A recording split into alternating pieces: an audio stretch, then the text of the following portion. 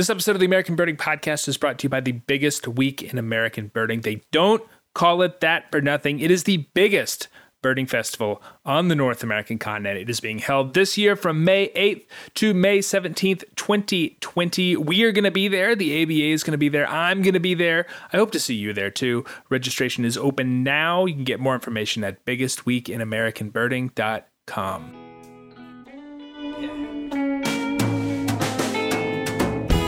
Hello and welcome to another episode of the American Birding Podcast from the American Birding Association. I am your host, Nate Swick. The northwestern crow is not long for this world. I hate to be the bearer of bad news, but this has nothing to do with northwestern crows dying. This is not a sad conservation story. This is a sad, I don't know, maybe not so sad, certainly interesting evolution story. And it's maybe even a happy story to those of you out there like me who never made it to the Pacific Northwest to spend an inordinate amount of time trying to determine which crows are American crows and which crows are northwestern crows. So you don't need to bother anymore. You can spend more time looking for auklets of the Olympic Peninsula, which is an altogether more pleasant way to spend time. So, much love to my crow folks out there. You can still listen to your crows. It's just that the species that is currently known as northwestern crow is most likely a subspecies now. And even then, in a few hundred generations, they may not even be that. And all this from a paper published in the journal Molecular Ecology from a group of researchers from the University of Washington who did the genetic work on birds collected and sampled from the quote-unquote hybrid zone in northwestern Washington and southwestern British Columbia. As it turns out, those two populations split from each other in the Pleistocene, likely due to glaciers advancing and retreating 500,000 years ago. But in the last 40,000 years, without glaciers to sort of bar their way, those two populations have been creeping back in contact with each other, probably helped a little bit by development and the spread of humans. Crows tend to follow humans to the extent that they are apparently interbreeding readily. It has always been really hard to tell northwestern crow from American crow. Apparently, even the birds themselves have trouble because the genes are really mixed up. So this study was the basis of a proposal that was sent just last week to the AOS, American Ornithological Society Classification Committee, which will likely be on this year's docket or next. In any case, I imagine that northwestern crow, or the group of birds formerly known as northwestern crow, is a presumptive lump. So that's one less species on your checklist. But, if we're being honest, that northwestern crow you listed probably wasn't one anyway. On the show today, you thought that was weedy? We're going to get really, really in the weeds about status and countability of non-native birds in the ABA area. Fair warning, this discussion is so weedy, you should probably treat your pants with permethrin and tuck them into your socks before you listen. Do a quick check afterwards. Any Lyme diagnosis resultant from this discussion with ABA Checklist Committee Chair Peter Pyle is not my responsibility. So it's coming at you right after this week's Rare Birds.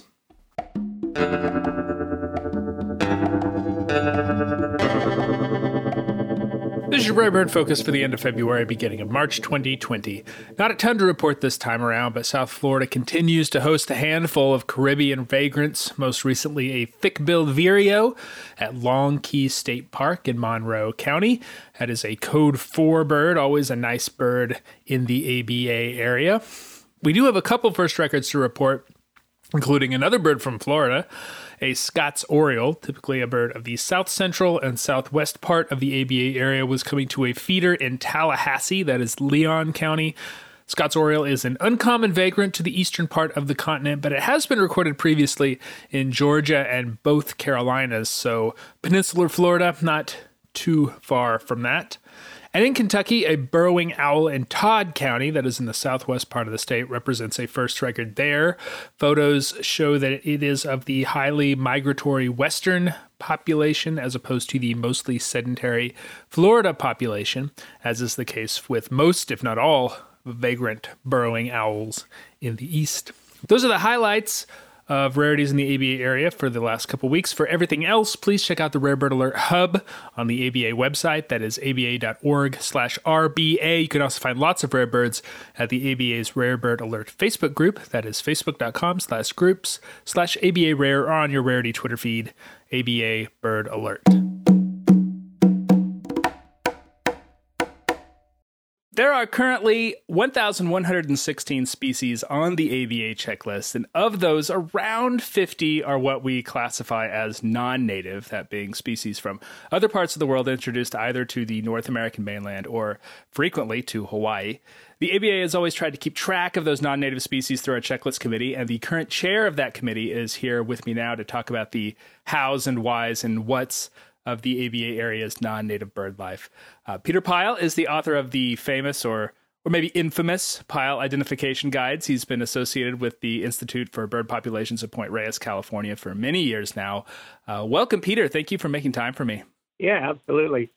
So what exactly does the checklist committee do, just for people who may not be familiar with the work that y'all do? Yeah, our basic goals are actually two. And what I might do is read.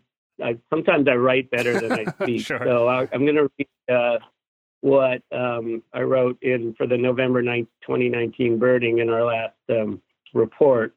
And it goes like this. The primary role of the ABA CLC is to consider the addition of new species to, and in rare cases, the removal of species from, the ABA checklist. A secondary role is to review and revise ABA codes covering ease of observation in the ABA area. And I'll mention the members here in a second. So then for each record under consideration, members vote to accept or not accept a species to the ABA checklist based on evidence from one or more records in the ABA area. And our voting system goes like a tally of 8-0 for acceptance of a record automatically results in the species addition to the checklist, whereas a tally of 0-8 results in automatic non-acceptance. And then any tally in between, 6-2, 5-3, 3-5, 2-6, etc., have various options for recirculation or requests for recirculation before they're finalized. And then we do 3 rounds of circulation, and 8-0 or 7-1 tally is needed for acceptance of to the checklist after 3 rounds. Right. So you don't need to be unanimous the next time. Yeah, most committees I think are like that. They tend to, because if there's one crazy person on the committee, then that mitigates for that. So currently I'm the chairman, and the other members right now are Mary Gustafson of Texas, Tom Johnson of New Jersey, Andrew Crater of Florida, Aaron Lang of Alaska, Christy Nelson of California, Mark Lockwood of Texas, and David Sibley of Massachusetts. A lot of people from places that see a lot of unusual birds, interestingly enough. Correct, yeah. And many of them also serve on local bird records committees, and that helps a lot too, because our standard is to wait until a local committee votes on a bird, and then, whether or not they accept it, usually if they accept it, we will then go ahead and vote on it as well. But even if they don't accept it, sometimes we'll vote on it, and then sometimes if they accept it, there might be no interest in adding it to the checklist. So there's all those sorts of things that can happen. Yeah. I feel like I could talk about a lot of aspects of the checklist committee, but I want to focus on the many non-native species that can be found in the ABA area and how you and the rest of the committee sort of make your determinations as to what gets on and what doesn't. So what is it that you're looking for when you're considering a population of non-native species? Is there a certain threshold that population has to reach? Yeah. Now, generally, a lot of the state committees and the ABA follow the same kind of line of reasoning, and that's that a population has to be established. It has to be breeding. It should be increasing, but also can be stable if the population's high enough. And it has to have met all of those criteria for 15 years. So that's generally what a lot of committees base their acceptance on or not. The American Ornithological Society's checklist uses the same rules, same basic principle although they only allow for, they only require 10 years instead of 15. And I'm not sure that really resulted in, there is one species that's on the AOS list based on populations in North America that's not on the ABA checklist, and we'll get to all these different. What is it, just offhand? Okay, it's mitered parakeet. Oh, mitered parakeet. Oh, okay. Yeah, I actually saw one of those in Florida last summer. Yeah, well, in 2002, a couple of them. The AOS just voted to accept it to the AOS checklist based on populations in the ABA area. But the ABA checklist committee has preferred to wait until a local committee accepts it. And the California Birds Record Committee has not accepted it yet, although there's a population of over 1,000 mitered parakeets now in the Los Angeles area. So, or maybe it's Bakersfield, I sort of forget. But anyway, the CBRC, California Bird Record Committee, will probably be voting on that soon. And so for the time being, the AOS will probably leave it in their checklist until that vote occurs for California.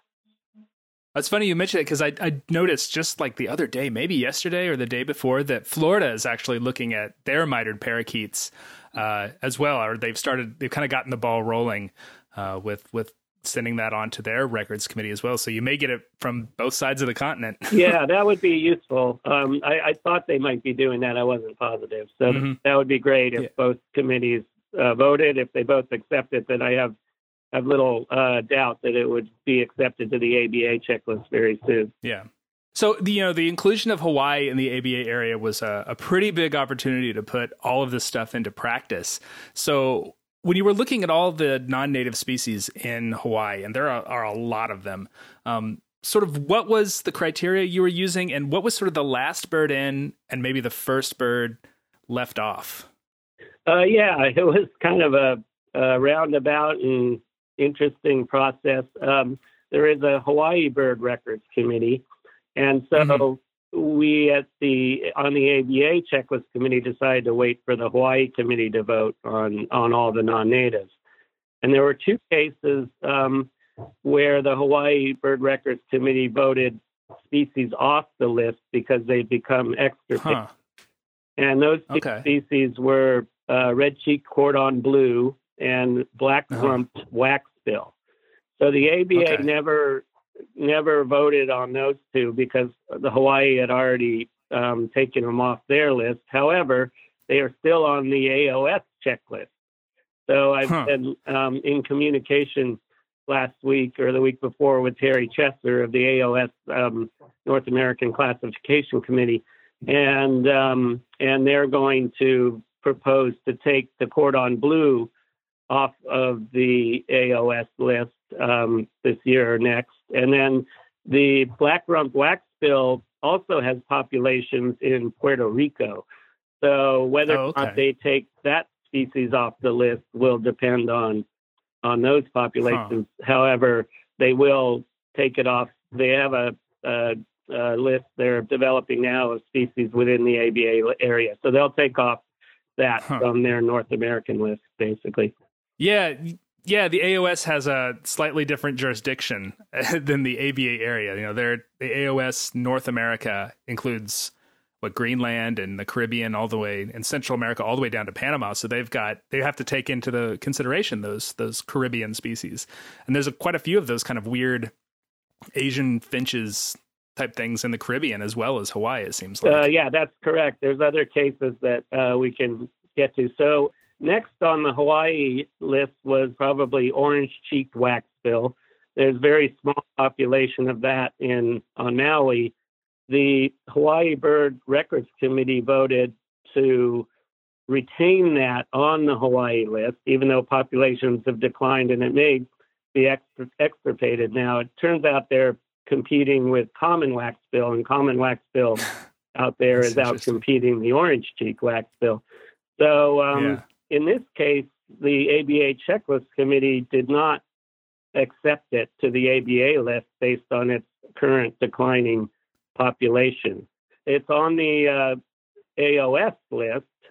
However, again, it's also based on populations in Bermuda and somewhere else, maybe Puerto Rico as well. It's kind of got to the same place as black drum waxbill has as far as the AOS goes. They'll take it off. They'll in all likelihood take it off of the North American list at their end, and they take it off the list altogether, depending on the populations in Bermuda and elsewhere. Yeah, it's so funny to see the way these non-native birds have sort of slotted into interesting niches and compete with each other. And, this essentially now non-native environment that is modern Hawaii. A lot of times we talk with obviously justified sadness about what's going on with the native birds there, but there's some really weird and kind of interesting things that are going on with the non-native birds on Hawaii as well. Have you found that to be the case? Yeah, we have, some 40 species of established non-native, and there's actually been, some of them have been established out there since the 1860s. Those is scaly-breasted munia, which is now also on the ABA checklist based on populations in California. But that species and the common myna and the zebra dove, a couple of these things got out there very, very early and have been there a long time. There have been a lot of ornithologists actually have gone out to Hawaii to study the dynamics of non-native populations, how they become established, how long they last, what kind of effects they have on native populations and so forth. From an evolutionary perspective, the native birds are such this great example of how islands can drive adaptive radiation. But now it's almost like it's a petri dish again with all these non-native birds. Yeah, it's kind of interesting. Of course, there's a lot of research and concern going on now for the native birds, a lot more than non-native populations. But, we've got two species of bulbuls. There's been a lot of sort of interest in how those two species interact with each other. They're both on Oahu. Other studies have been taking place on some of the other non-native populations. And some of them, it's interesting, some of them will snuff out, after becoming really common. Yeah. And I think this happened with budgerigir in Florida, where it became very common, was added to the ABA checklist, and then boom, went out, snuffed out really quick, and so it was taken off. In Hawaii, an interesting story is California quail, which got to Oahu in about 1860. And by the end of that century, by the end of the 19th century, was quoted as the most common bird on Oahu, just everywhere, hundreds of thousands of them. But then all of a sudden, for unknown reasons, they just started declining and are now absent from Oahu. So whatever that was about, it's sort of an interesting thing. We kind of hope sometimes that maybe whatever happened to the quail in Hawaii might happen with some of the others, but right. Yeah. One of the things that I find, kind of interesting about non-native birds is that there are all these sort of weird human stories that surround them sometimes. Do you know of any sort of particularly interesting ones about people that have introduced birds to various parts of the ABA area for kind of bizarre reasons? Yeah, there are some stories like that in Hawaii, and some of them are escaping my mind now. The peacock, the two peacocks, or Indian peafowl is the official name. I think two of them were brought out as gifts to King Kamehameha in something like 1850. And those two were released on the palace grounds in Nu'uanu Valley, I believe. And from there, they started breeding, and that's where the population of Indian peafowl started. A lot of the birds in Hawaii were introduced there by a group called the Hui Manu, and it was a bird group in primarily the 1930s that all of the native birds were disappearing from the lowland forest due to malaria. And so there were no birds. The only birds out there were house finch and common myna and scaly-breasted munia. And if you know those species, they're not the most delightful species. Yeah, exactly. Yeah. And a couple doves as well. And so the Hui Manu decided to bring thousands and thousands of birds primarily from Asia, but also North America, to Hawaii to see what would stick and what would not stick. And these include northern cardinal, red-crested cardinal, yellow-billed cardinal from the Americas, but also white-rumped shama, red-billed leothrix, several of the laughing thrush species that are on the list all got out to Hawaii due to big efforts by the Hui Manu to release songbirds in Hawaii so that they can have songbirds in their gardens again. How did the sandgrouse get out there? Now, there was another big effort to introduce game birds in Hawaii for hunting. Okay. So that was primarily in the 50s and 60s. So the sandgrouse was part of that, as well as Urkel's francolin, black francolin, gray francolin, and actually several other, pheasant, chukar, and so forth, bird species that are also found in North America. I don't know if the checklist committee is overly concerned with subspecies of non-native birds here, but does that ever cause any sort of complicating factors when you're discussing these populations of non-native birds in the ABA area in Hawaii or otherwise? Does provenance matter? Not usually, unless there's some taxonomic concerns. A couple of interesting cases are the white-rumped shama in Hawaii. It turns out that the birds on Oahu that got introduced there by the Hui Manu are of a different subspecies than the birds that got introduced to Kauai Island. So we actually have two subspecies of shama in Hawaii from, I think, even maybe widely different places. I forget the details. But we have a monograph. My dad and I did a monograph for the birds of Hawaii that's online, easy to find at Bishop Museum, and the details of all the subspecies. I tried to identify all the subspecies of the finches and so forth that are out there just by looking at specimens. That's one case where you do have a couple of subspecies involved. There's another interesting case that actually is relevant now, and that's tricolored munia, because it is formerly was regarded as the same species as chestnut munia, which is common in Hawaii and on the checklist based on Hawaii. Well, someone made a mistake and thought that tricolored munia also was in Hawaii. And so if you go to the AOS checklist, you'll read that tricolored munia, after the split, was retained it was in the checklist anyway, based on populations in Puerto Rico and Cuba.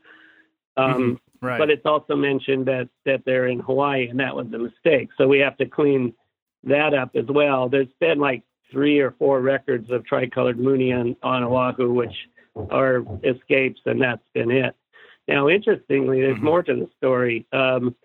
In 2013, I believe, 12 and 13, some tricolored munias were spotted and identified and photographed on the dry Tortugas.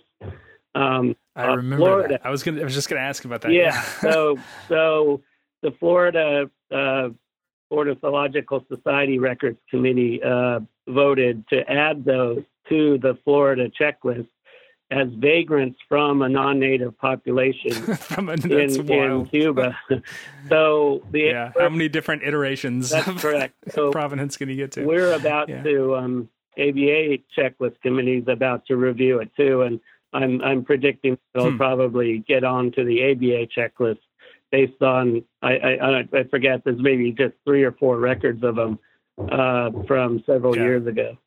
Yeah, it seems like that's a potential issue with the white eyes too.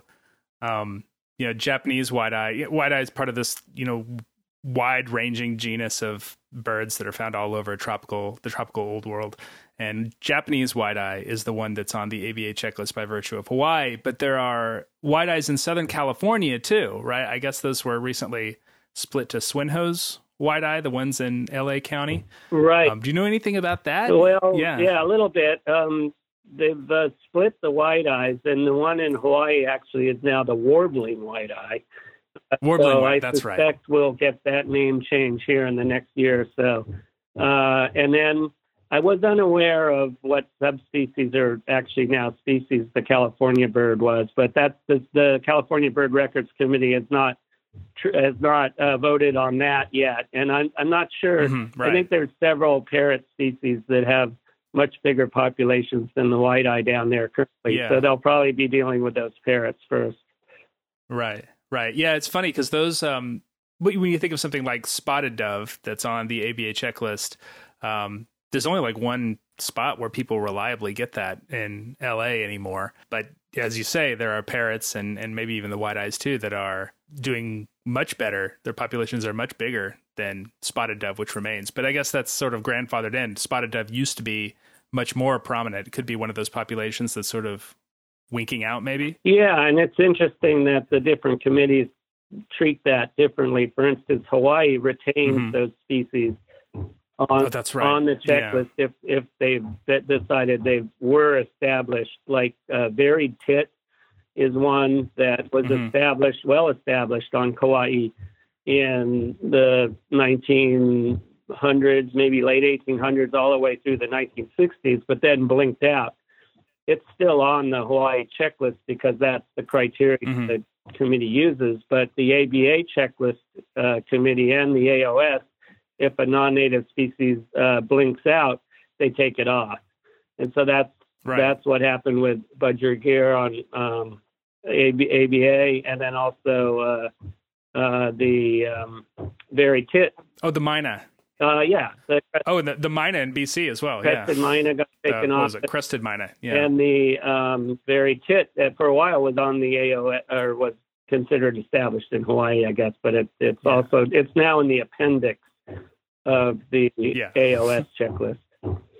You mentioned before we started recording that the checklist committee is currently dealing with a handful of other species that are trying to determine the countability, for lack of a better word, of those, or to try and straighten it out with what AOS is doing to, bring those lists into alignment. What are some of the more interesting situations that you're looking at now? Yeah, okay. Well, there's two other species that have been accepted by the Hawaii committee, but not by the ABA, and that's Japanese quail and lavender whitetail.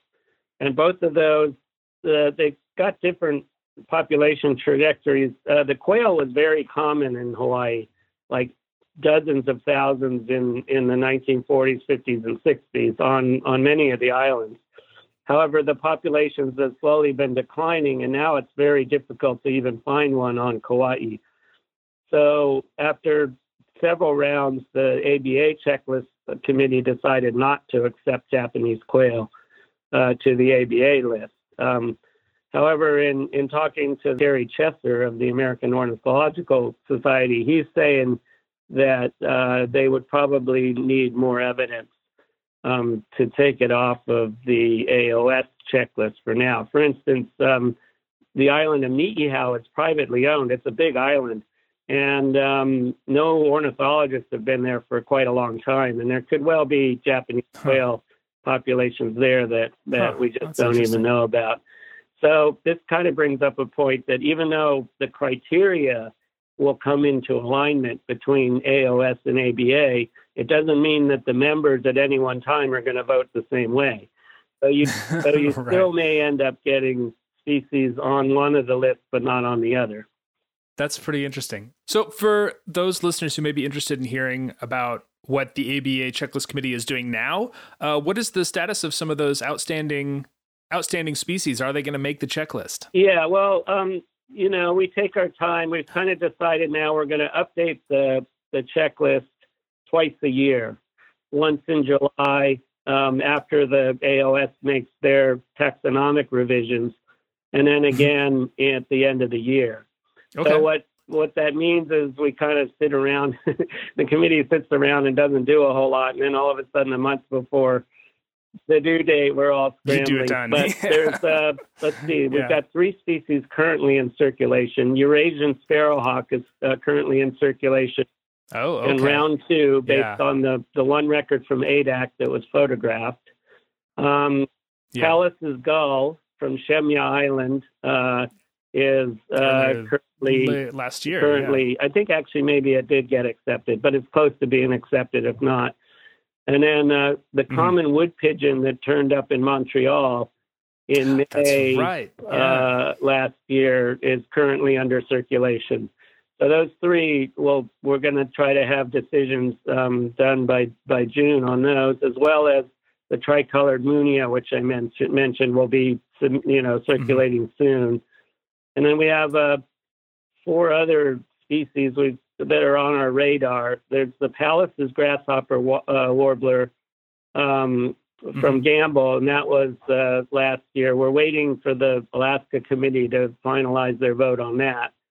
There's the northern giant fulmar in Washington that was photographed recently. So we'll be in contact with the Washington Committee to see how they're doing on that one.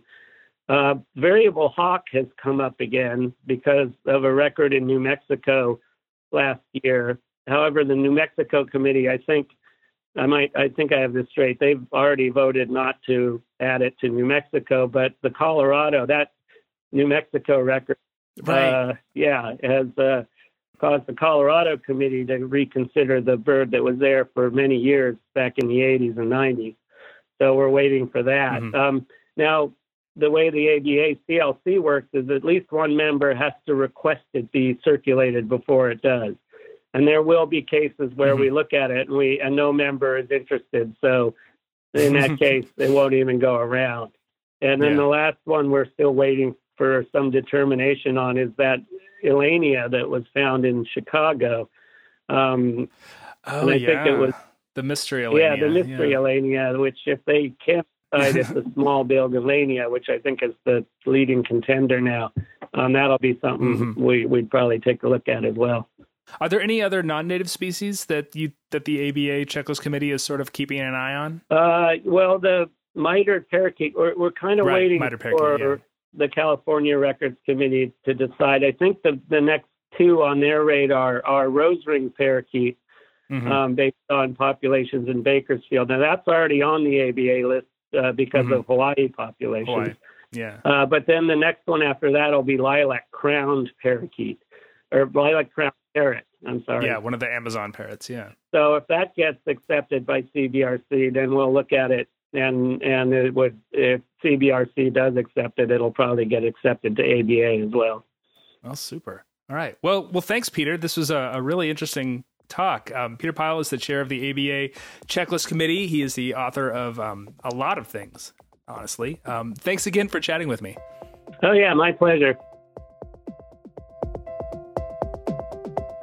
The American Birding Podcast is brought to you by the American Birding Association. You know the spiel by now. We are a membership organization, and the best way to support this podcast and the ABA is to become a member.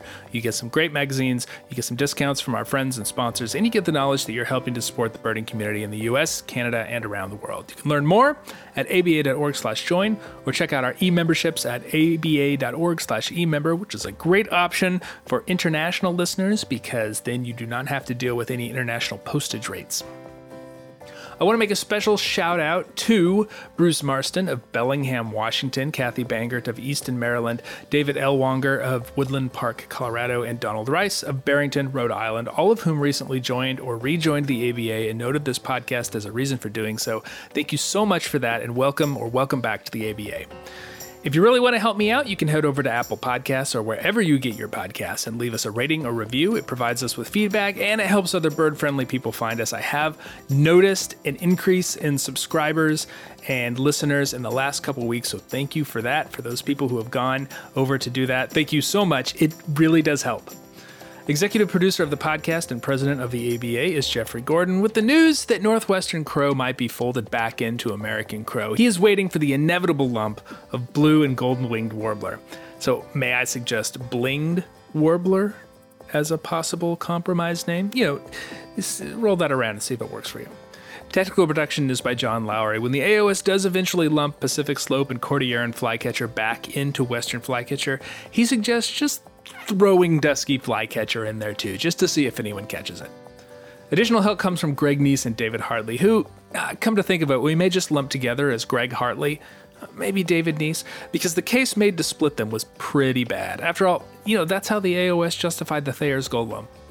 You can find us online at aba.org, on Facebook at facebook.com/birders, or on Twitter at ABA. The inclusion of Hawaii effectively ruined my decades-long wait for ABA 1000. So I'm in favor of lumping as many species as it takes to get back down to 1000 from the other direction. So, just offhand, McKay's bunting, most of the orioles, the sapsuckers, cackling goose back with Canada goose, all the large white-headed gulls, and the screech owls. So, ABA 1000, here we come. Questions and comments can come to me at podcast@aba.org. I'm Nate Swick. Thanks for listening. Till next time.